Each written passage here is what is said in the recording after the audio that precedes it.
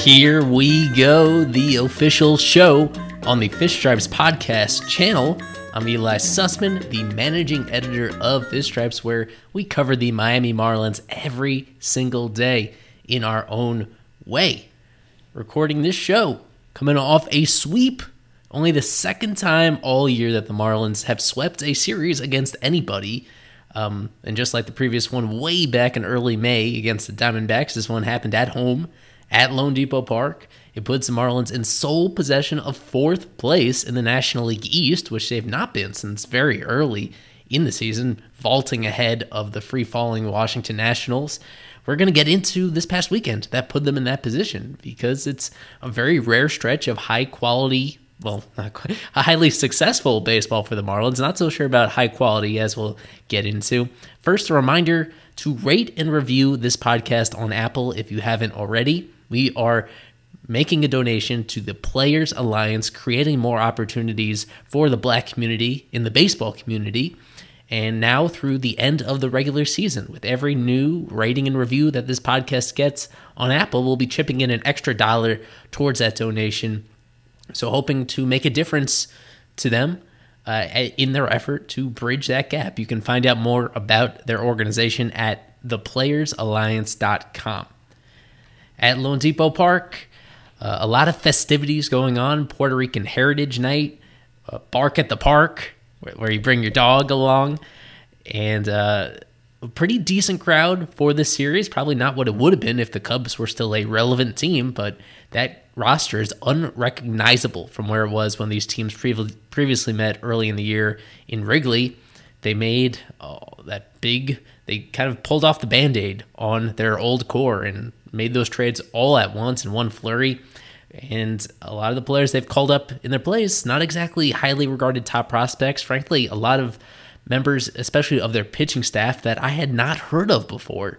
And I'm somebody that, tries to keep my eye a little bit on what's going on with every team. And I had really no insight into some of these players. And as it turns out, many of them did not really endear themselves much during this performance over these 3 games. We're going to go through them one by one because there are plenty of positives, but also, some red flags, some disappointments along the way with this Marlins team. We're at a point in the season where I want to celebrate the fact that they're on this winning streak, which matches their longest winning streak of the season. They have not won more than 4 in a row at any point, so they'll have a chance to do something unprecedented on Monday against the Braves. But despite that, the main focus at this time of year is figuring out which of these players really matter to the future of the organization, particularly in 2022 and beyond. On Friday, the highest scoring game at loanDepot Park all year, 14-10 over the Cubs. To me, honestly, I think the biggest story of this game, you might want to say, of course, was 11 runs scored in the second inning, which ties a franchise record for the biggest single-inning rally in Marlins history. But the biggest takeaway to me, when we're, again, really focusing on the individuals, is Jesus Luzardo struggling in what was, in my opinion, his worst outing as a Marlin. He's going backwards in terms of the quality of his performances. That first one at the beginning of August was pretty solid. Tons of swings and misses and limited the opponents only 3 runs. Then he went to Coors Field. That was ugly, but you could tell the way that the altitude was affecting his pitches, and some of the damage on his final line were inherited runners from the bullpen. So even though this line was a little bit more tolerable, 5 innings pitched, 6 hits, 5 earned runs, 4 walks, 6 Ks, 2 home runs allowed, 106 pitches. It was not good. It was really not good. He, again, did not have command of his stuff, and he really didn't have much control of it either. A lot of fastballs just missing wildly out and away to hitters where they were not tempting whatsoever to chase. You could pick out, in every outing, you could pick out several really nasty breaking balls that he gets, but there are some hitters that really pick that up well and do not chase it far out of the zone. So when you're struggling to throw pitches in the zone and you're struggling to get chases out of the zone, that goes to show that you have pretty deep issues going on right now. I agree with the decision to have him try to work it out in the major leagues. I don't think they need to do anything dramatic right now. At least one more start to see if he can at least, stop this slide in terms of quality. And his next matchup, as things are currently lined up, would be on Wednesday against the Braves. So that is a higher quality test for him than this Cubs team was. But when he was early on in this one, remember, the Marlins fell behind 4-1 early on before going on that rally that kept them ahead for good. And that was because Luzardo just was not very effective right now. Through his first 3 starts, 11 total walks, and the only pitcher in baseball that has more walks in August than Luzardo is old friend Caleb Smith. There's nobody else in baseball out of hundreds of other pitchers that have pitched so far in August that are giving away these many free passes. I think there's at least one hit by pitch in there. That should be a red flag at the very least, that he definitely has some things to work on in terms of just repeating his delivery. It's across the board with just not throwing enough strikes in any of his counts. His velocity is still very good from the left-handed side, and he's in good spirits post-game when addressing the media. So hoping that things improve a little bit for him, because they have some interesting rotation decisions to make in the near future. So also from this game, they had that big rally, an Alex Jackson home run. 3-2 pitch. And Alex Jackson with a high fly ball. This one out toward left center field. This one's got a chance. This one is gone. Brian De La Cruz, another big game. He had the grand slam in this game. 3-2. And this one is hit out to left field. This is the right size and the right shape. He comes back and it's a grand slam. He was somebody that right off the bat, very first game that he played after the trade, I liked what I saw with De La Cruz, and he continues to be so consistent. I mentioned this on the Fish Stripes Twitter account, that you can really only point to one other player during this entire rebuild who was a minor leaguer that broke through to the majors on the offensive side and immediately started hitting consistently, making that easy transition. And it's Harold Ramirez. That's the only other guy that has had this kind of seamless transition to performing against major league pitching. Well, will keep up? We don't know, because Harold, as much as I love him, hasn't really kept up what he did when he first splashed onto the scene as a Marlins rookie. There have been some other guys, as we'll get to shortly, who have figured it out along the way. It didn't click immediately, but the offense did come around after a certain number of adjustments. So it's not the only thing that matters, but it is a very important thing. De La Cruz looks like an absolute steal in the trade that they got him for Yimi Garcia from the Astros. The other games were more interesting to me, even though, again, this is the one that was record tying in several aspects. I want to move on to Saturday, a 5-4 win over the Cubs. Zach Thompson, coming off one of his shakiest starts the previous time out, he bounced back. He went 6 solid innings, not overpowering, but really solid approach. Like especially his cutter is always a good weapon in this one, but his changeup, this was one of the better games for his changeup this year. Getting that late drop out of the zone, being able to throw it against both righties and to lefties. Thompson on my prospects list that I put out earlier this month, initially I had him as the number 12 prospect in the entire Marlins farm system. Despite his age, despite being 27 and lacking that prospect pedigree, you really cannot watch what he's doing at the major league level and be unimpressed by it. It is... I think I've kind of seen this misunderstanding from people that, he's a nice fill-in number 5 starter type, and I just disagree with that. Now, is he going to maintain a sub-3 ERA for the rest of this year even, or in future years? No, I don't think so, but the true talent behind that is not all that much different from that kind of performance. They've been protecting him somewhat. He's never thrown 100 pitches in a game. He rarely throws 90. They don't fully trust him that third time through an order.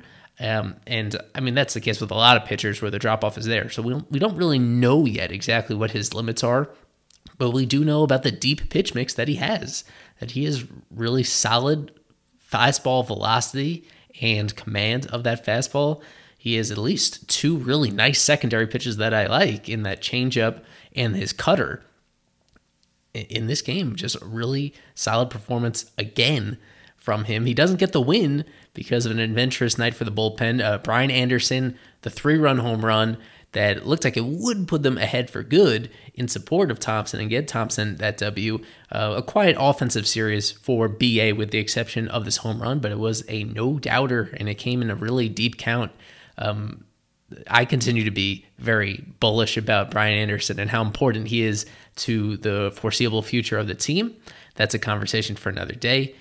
They end up blowing this lead in, I guess it was that 8th inning, with a couple of pitchers combining to struggle there. Richard Bleier has, for the most part, not been great ever since the trade deadline passed. I bet in the back of his head he thought he would be traded and sticking around.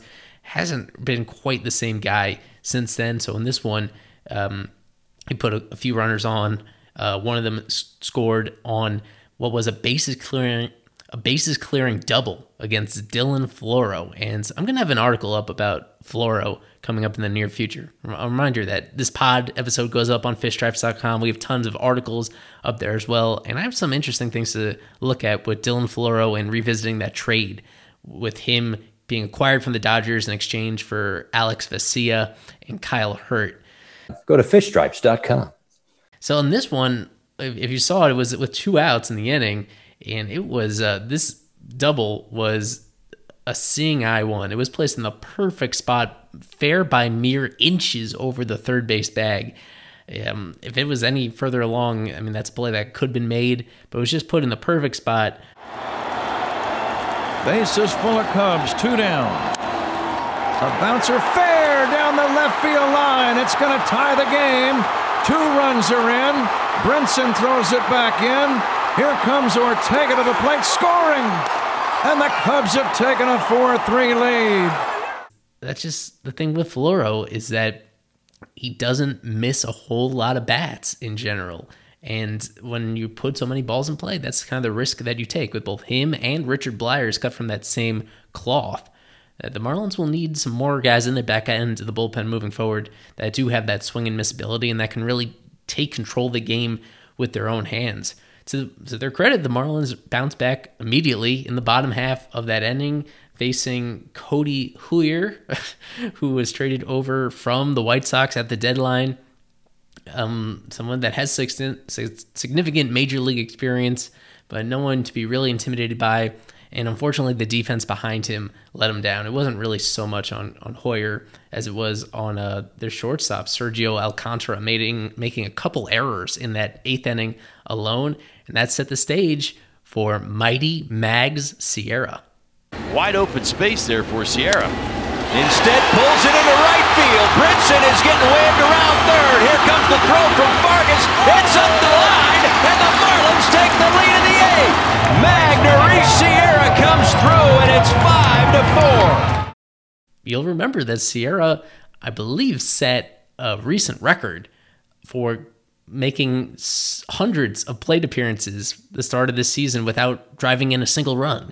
He had no RBIs until like the middle of the season, despite being on the active roster the entire time. And now they're coming in bunches. He had this was already his 4th RBI of the year. As we'll mention in a moment, he picked up his 5th one on another clutch moment in another big spot on Sunday. So now they're coming free and easy to him. This one, a game he didn't start. He came in off the bench. Nothing particularly impressive about it. Just a ground ball that went to the right spot. It was the same sort of thing that the Cubs did in the top of the inning. As long as you put the balls in play, you have a chance to stick around. And that ends up putting the Marlins ahead for good in this one. Anything else about this Saturday game? Well, Anthony Bender ultimately closed it out in the 9th inning. That was, to me, one of his more impressive outings since the sticky stuff went into play almost 2 months ago. I really do feel like that's sort of a line of demarcation with Bender, where he hasn't been quite as dominant during that time. This game being an exception. I mean, his slider was awesome in this appearance from the ones we got to see. And so he ends up striking out 2 in that top of the 9th inning to put things away for the Marlins. That's his 3rd save of the season. You may recall I did have a preseason bold prediction that he would lead the Marlins in saves this year, And that's going to go down to the wire between Floro, to see if either of them could catch up to where Yimi was prior to Yimi getting traded to Houston. So great on Anthony Bender. Just overall, you need to be thrilled with the kind of rookie season that he is having as well. Same as Thompson. Really, both of those guys, very different roles, obviously very different stuff. But to me, if I was to approximate their value to this organization, or potentially their trade value, if you want to look at it that way, always eyeing the possibility of adding more offense to this organization potentially in the offseason, I think they're pretty comparable. They're both really significant guys that are difficult for a lot of organizations to replace. And I think even with the Marlins, you can't necessarily assume that they'll be next men up to fill their shoes, because they're legitimately good. And both of them are coming to the Marlins the same way as minor league signings, non-roster invitees to spring training. It's really awesome. It is awesome to see that it has panned out that way, to give this team two guys that potentially could be around for a long time if the Marlins choose to do so. Then finally, on Sunday, the series finale, much anticipated return of Eliezer Hernandez. You'll remember he started the regular season in the rotation, first start of the season. He hurts his biceps, misses about 2 months. He comes back in 2 months. He is even better in that outing. And then towards the end of the outing, as a base runner, he hurts his quad trying to score and successfully scoring on a ball in play, but it's a really severe quad strain, so he ended up missing even more than 2 months, about 10 weeks between that outing and this one. I cannot imagine what his mindset is like that, to have two injuries, both of them happen immediately during the first game of his return in both instances. And we were holding our breath. He made it through this outing with no injury scare to speak of. 5 1/3 innings, allows 4 hits, 1 earned run, 1 walk, 4 Ks. The only run, a home run, that was hit in that 6th inning. He ends up having 27% of his pitches as called strikes and whiffs, CSW percentage. That's right around league average for a starting pitcher, and a little bit lower than his norm, just to put it in perspective. And he got stretched out to 82 pitches. He is an interesting guy, and I put him in almost a similar bucket to Zach Thompson, if not a little bit above him, just because of his more significant major league experience, parts of 4 seasons with the Marlins, and his, especially from what we saw last year, when he really gets locked in, he is fearless in attacking the strike zone, occasionally to his detriment. That's also why he allows a high rate of home runs, because in this one he was trying to challenge Frank Swindell with a fastball up in the zone and got absolutely crushed with it. His fastball velocity always makes him a little bit vulnerable. He sits in the low 90s with that pitch every single time. Hitters can catch up to it because he doesn't necessarily get a ton of extension going towards the plate either. They have a little bit more time to react because his frame is smaller than, say, Zach Thompson at about 6'7". He'll never be a perfect pitcher, but about his slider already. His slider is right up there with the very best breaking balls of any Marlins starting pitcher. It really is. And so he got a couple strikeouts with that in this one. He also did well with his changeup, and he spoke about that post game a little bit, how the changeup usage is back in his mix. That is something he really strayed away from for a lot of the past couple years. It was his primary off-speed pitch, you may remember, at the start of his major league career, and he put in a lot of work on that slider. He turned it into a true put-away pitch, and he kind of fell in love with it and went away from his changeup, but he really, to take his game to the next level, to solidify himself as a mid-rotation starter, even on a stacked Marlins team, all he needs to do is get really consistent with that changeup. So he ends up throwing it 9 times out of his 82 pitches. Not a huge number. He ends up getting a couple whiffs on it and a called strike on it. It's something. It's something to look at. It's something to just keep left-handed batters in particular, just give them something else to think about. He'll be in the rotation for the foreseeable future, I imagine. I'm just happy that he was healthy for this one. Disappointing that he does not get the win in this one. Again, he was going really smoothly through those first 5 innings. And then the 6th inning is when he allowed the home run. He allowed another hit after that. And I think Mattingly was hopeful that he could make it through 6 innings, but he was prepared to bring somebody else in. And it's Paul Campbell that actually finished off that inning. And we'll get to a little bit more Paul Campbell in a moment. Another trend I've been tracking is Jazz.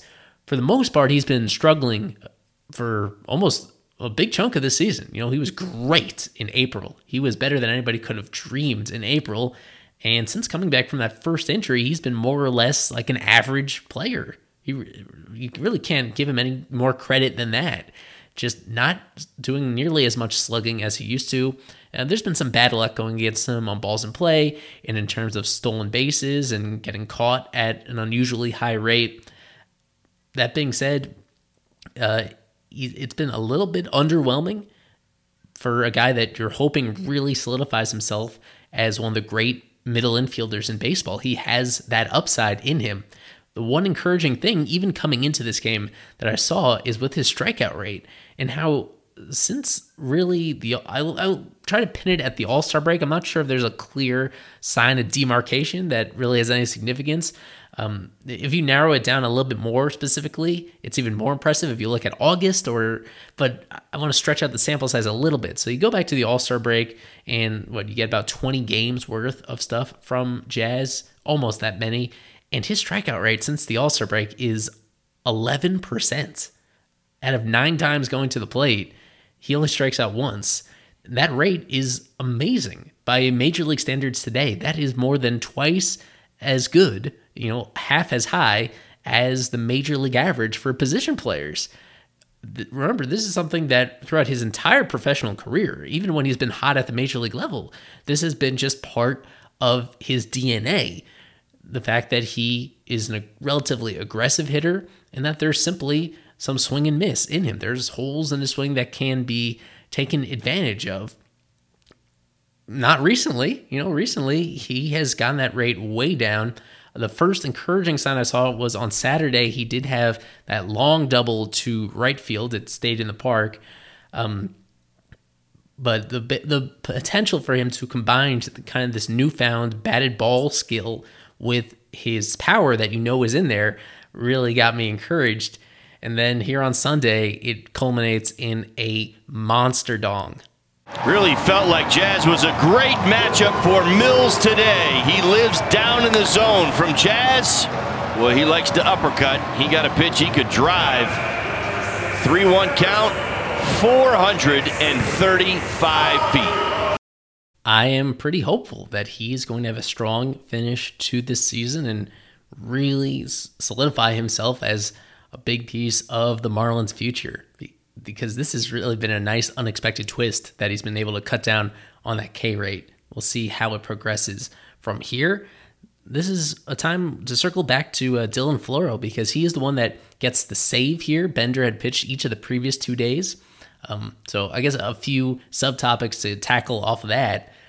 Remember, with James Rowson managing the Marlins for a couple of weeks, the one tendency that was clearly different with him compared to Mattingly is his willingness to ride his most important relievers in critical situations. If it was him in this position, based on what we saw from how he managed both Floro and Anthony Bass at times during that stint, I think he would have gone to Bender for a 3rd day in a row. With Mattingly, he is so reluctant to do that with just about everybody, to go to the same pitcher 3 days in a row, especially if they've pitched full innings on the previous days. So Bender seemingly unavailable except for crazy emergency situation. Instead, they had Bass stretch it out for the end of the 7th and the 8th inning. They go to Floro in the 9th. First 2 batters reach against Floro, one on a kind of a well-placed ground ball, the other one on a long at-bat where he just was not able to put the guy away. And this just goes back to Floro's general lack of ability to get those whiffs. He is well below average in terms of getting swings and misses on pitches. And that is what almost turned this into a disaster, because it ends up in a very long walk.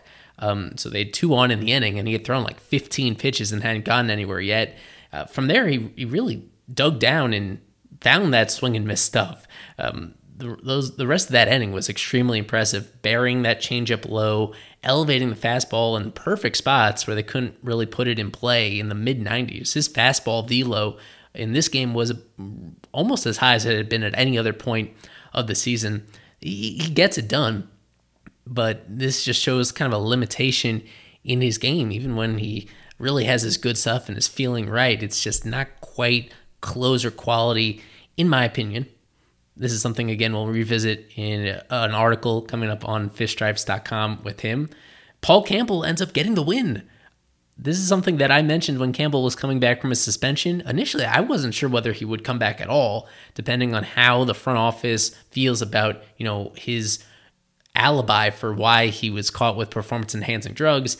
They ultimately stick with him. He looked pretty good during his rehab assignment. It is translated to the majors, I guess. So he only faced a couple hitters in this one to get out of that sixth inning. And the last out he got was a loud fly ball. So I don't want to give him too much credit on that one. Let me see if I could get the exit velo on that fly out to end the sixth inning. It sounded a lot louder than it was. I guess it was only 90 miles per hour off the bat if Jason Hayward hits a dead center field. It made my heart skip a beat, though, when I saw it happening live. Campbell still has not allowed a run since he returned to the big leagues, and this is after having a really bloated ERA early in the year.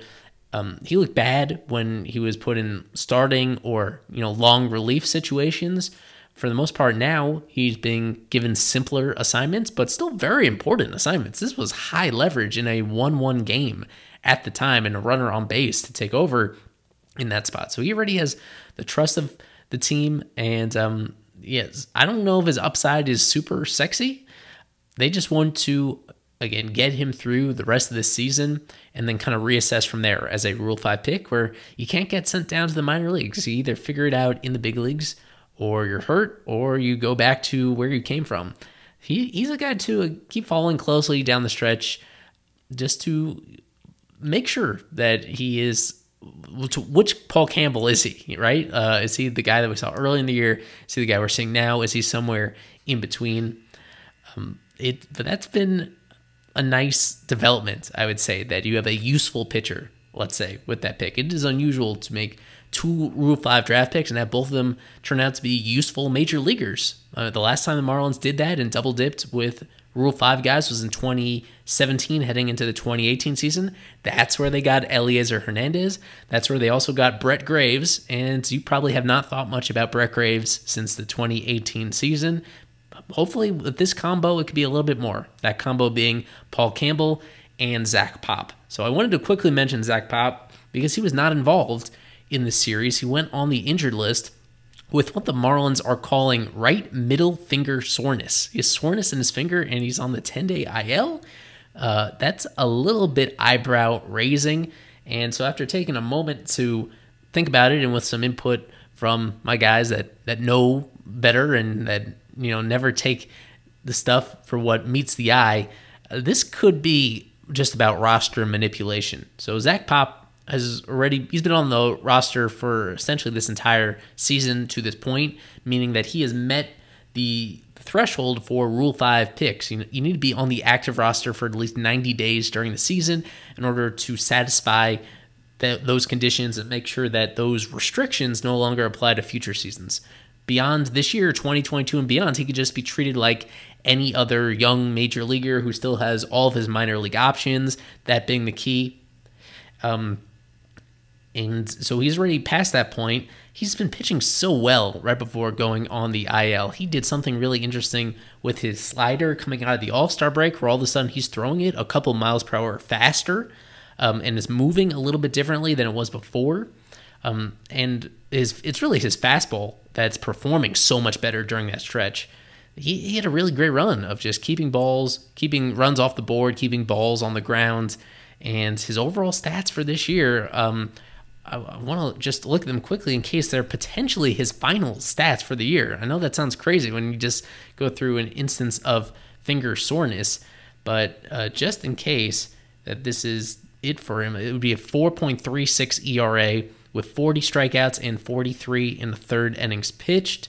Only allowed 3 home runs in 43 in the third innings. That's crazy by 2021 standards with him. Mostly just that two mix of that nasty sinker and that equally nasty slider. It's a formula that works for Anthony Bender. It works at times for Anthony Bass. It works for a lot of good pitchers being able to do that moving forward with Pop.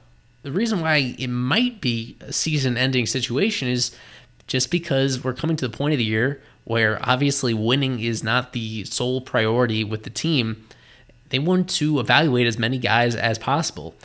With Pop, you can't send him to the minors, and he's frankly performing well enough that he wouldn't deserve to get sent down either. But you want to have room for players who we didn't see in this series but just got called up on Saturday. George Guzman, the hard-throwing right-hander, former highly regarded prospect. Last year, well, really this year, he's just been knocked off course by injury, and after given a shot to be a starter for most of his pro career to this point, is seemingly finally being specified into a hard-throwing late-inning reliever, and they want to see what he looks like in the major leagues. One way to clear that spot is by putting Pop on the IL and maybe eventually moving him to the 60-day IL so he no longer counts against the 40-man spot as well. If there's some other nice performing pitchers you want to take a look at down the stretch, or position players as well, the way to do that is by opening up more 40-man spots with Pop. So we'll see with him. I'd be disappointed if they didn't find a way to bring him back, because I think he still has some stuff to show down the stretch. He wants to solidify himself as potentially on their opening day roster next year. He has that potential. It's a possibility, though, that things are up for him. About half an hour into the pod, and I haven't mentioned Jesus Aguilar yet. He was one of the first guys I put in my notes, though. You'll remember early in the year, he had some wacky home road splits. He was perhaps the best hitter in baseball in away games for April and May and a lot of June. There was a stretch where he had his first 12 home runs of the year on the road. None of those came at home in the first few months of the regular season. Those started to even out around the middle of the year, and then entering this weekend, he had only 3 home runs at Lone Depot Park all year, and in this series he had 2, one on Friday during that huge inning, one on Sunday as well, that gave them an insurance to really put this game away. He's a guy that I guess many could have thought would be fading as the year went on. We remember that just based on reporting that was out there from Craig Mish, from many of the national reporters, it didn't seem like he was particularly close to getting traded anywhere, despite leading the National League in runs batted in, and despite being an extraordinary clubhouse presence. And not being saddled by any sort of significant contract beyond this season. And yet they ended up holding him through the deadline. It forced Lewin Diaz to be sent back down to the minors. I was not a fan of that. I wish they would have... I was of the camp that they should have sold for whatever they could have got for Aguilar and given Lewin a chance to kind of claim this job. Since then, Aguilar has found his second wind. This is one of the better hot stretches that he has had as a Marlin. That is saying a lot. He's been a consistently great hitter last year and throughout this year, but it's hard to find a time where he's been more productive in the power department than he is during this recent stretch right before and after the trade deadline. So he now has 84 RBIs, and the Marlins still have, 44 games to go in this season.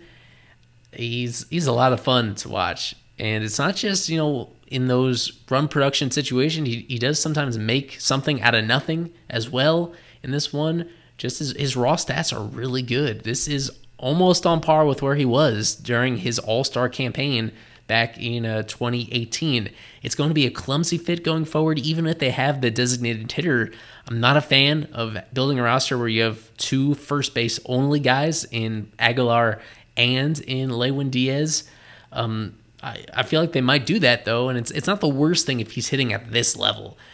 There was a stretch during the season where, he's a solidly above average hitter, but yeah, let me just pull up the number right now as we're, again, heading into the middle of August. So this is a pretty big sample size at this point, coming off another big game on Sunday and his 22nd home run of the year. What is his weighted runs created plus? Again, this is where 100 represents league average, and Aguilar is up to 122 WRC plus, which is exactly where he was last year during that shortened season. But he is not wearing down whatsoever at this point. So up to 122 entering this new week at the plate. And it's been a joy to watch him, just like Thompson and Bender and Eliezer Hernandez. He's another example of a guy where the Marlins picked him up for essentially nothing, just claiming the right to pay him off of waivers from the Tampa Bay Rays. And they end up getting a super productive hitter the past couple of years who they have the right to and seem to be planning to retain for yet another season in 2022. Another storyline that started right before this weekend but gave us even more information to evaluate was Jorge Alfaro as a left fielder. It started in the middle of the Rawson stint, and I'm sure it was thought of right before Rawson was moved into the active manager spot. But with Alfaro, within a couple days, he went from being their primary catcher to being their primary left fielder. During this weekend series, he played all 3 games in left field. He started 2 of those in left field, and he started the third one at catcher and then moved into left field for the final innings. Let me think whether it was Todd Hollinsworth. I can't remember whether I was watching the TV broadcast or the radio broadcast with Glenn Geffner at the time. I think it must have been the TV broadcast where they rightly pointed out, Severino and Todd Hollinsworth, that they were showing a lot of confidence in Alfaro as a part of a double switch, to move him into left field during what was at the time just a 1-run game, a 2-1 Marlins lead. To this point, he hasn't had a ton of difficult plays to test him. There was one, if I recall, where he was kind of clumsy, running down a ball in the corner that potentially gave the runner an extra base. That was prior to the series, though. Overall, he just hasn't had a whole lot of opportunities to test his route running. The arm has had its moments. It's been a little inconsistent in terms of hitting cutoff men and getting the right height on those throws coming in.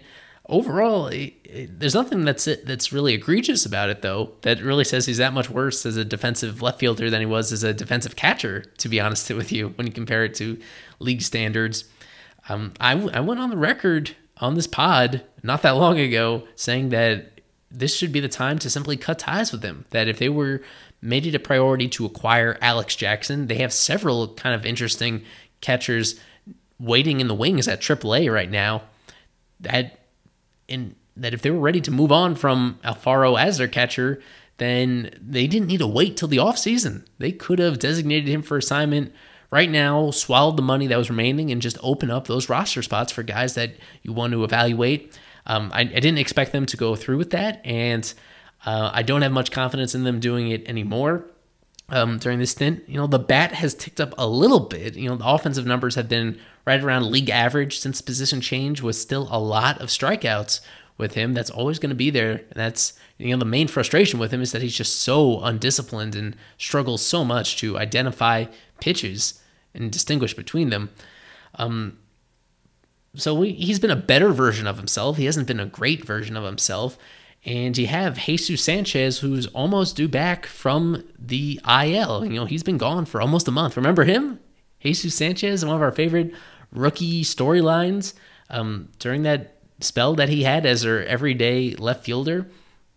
With him on the verge of returning, I'd like to see him as our everyday left fielder again and not split playing time with Alfaro in any way, not try to force him in there. So as I'm recording this on Sunday night, Sanchez is again in the Jacksonville lineup on rehab. This will be his 4th rehab game, and it should be his final rehab game. I would expect him back in Miami at some point during this upcoming Braves series. They're going to put him on the roster, and they're probably not going to get rid of Alfaro yet for some reason. And I wouldn't bet on them getting rid of Magneuris Sierra either. I think we could finish off with Sierra and this roster situation in general. He did have a couple legitimately clutch hits in this series, both on Saturday and on Sunday. He came through in really key moments for a guy that, as I mentioned before, had a ridiculous stretch without any run production whatsoever early on this year. And, he has thankfully improved in that regard. There was nowhere to go but up, and he has gone up. We know what he does in center field and in all the outfield spots wherever you need him. What he does as a base runner is fine.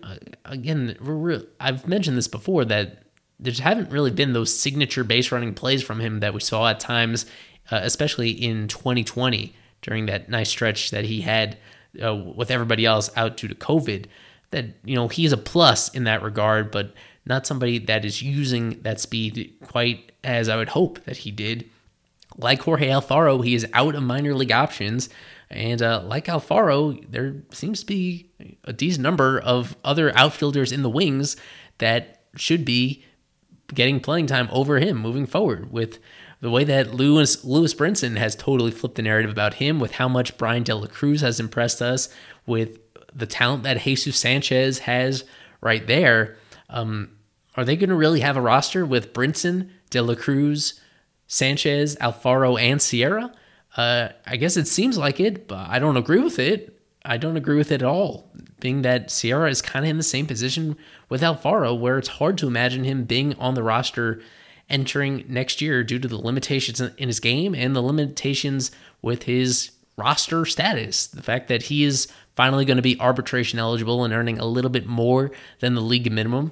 And when the Marlins have other outfielders in the wings who will be earning the league minimum and have more upside, certainly, than he does. So that's going to be a conversation for upcoming episodes, is how they put together this roster down the stretch to, I guess, make it viable and competitive, but kind of more importantly, just to get the right players on the roster who have some role to play moving forward, that you're motivated to find out more about. I would love to see them, instead of Sierra, to fit Brian Miller back into the equation. All he got was a cup of coffee right after the trade deadline before being sent back down.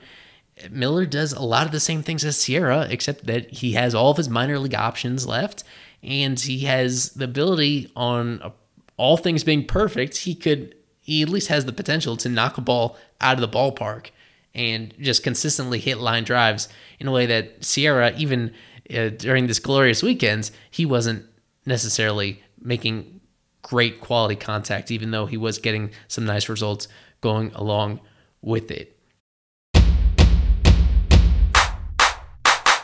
As I said up top, the Marlins are in 4th place, sole possession of not last place in the National League East. First time in a while we've been able to say that.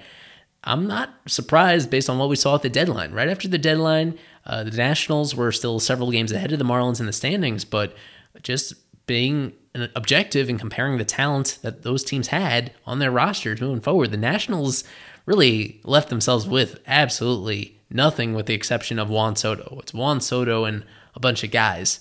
So those teams still have a couple series to play against one another that I guess will ultimately determine where they stand in regard to each other in the standings.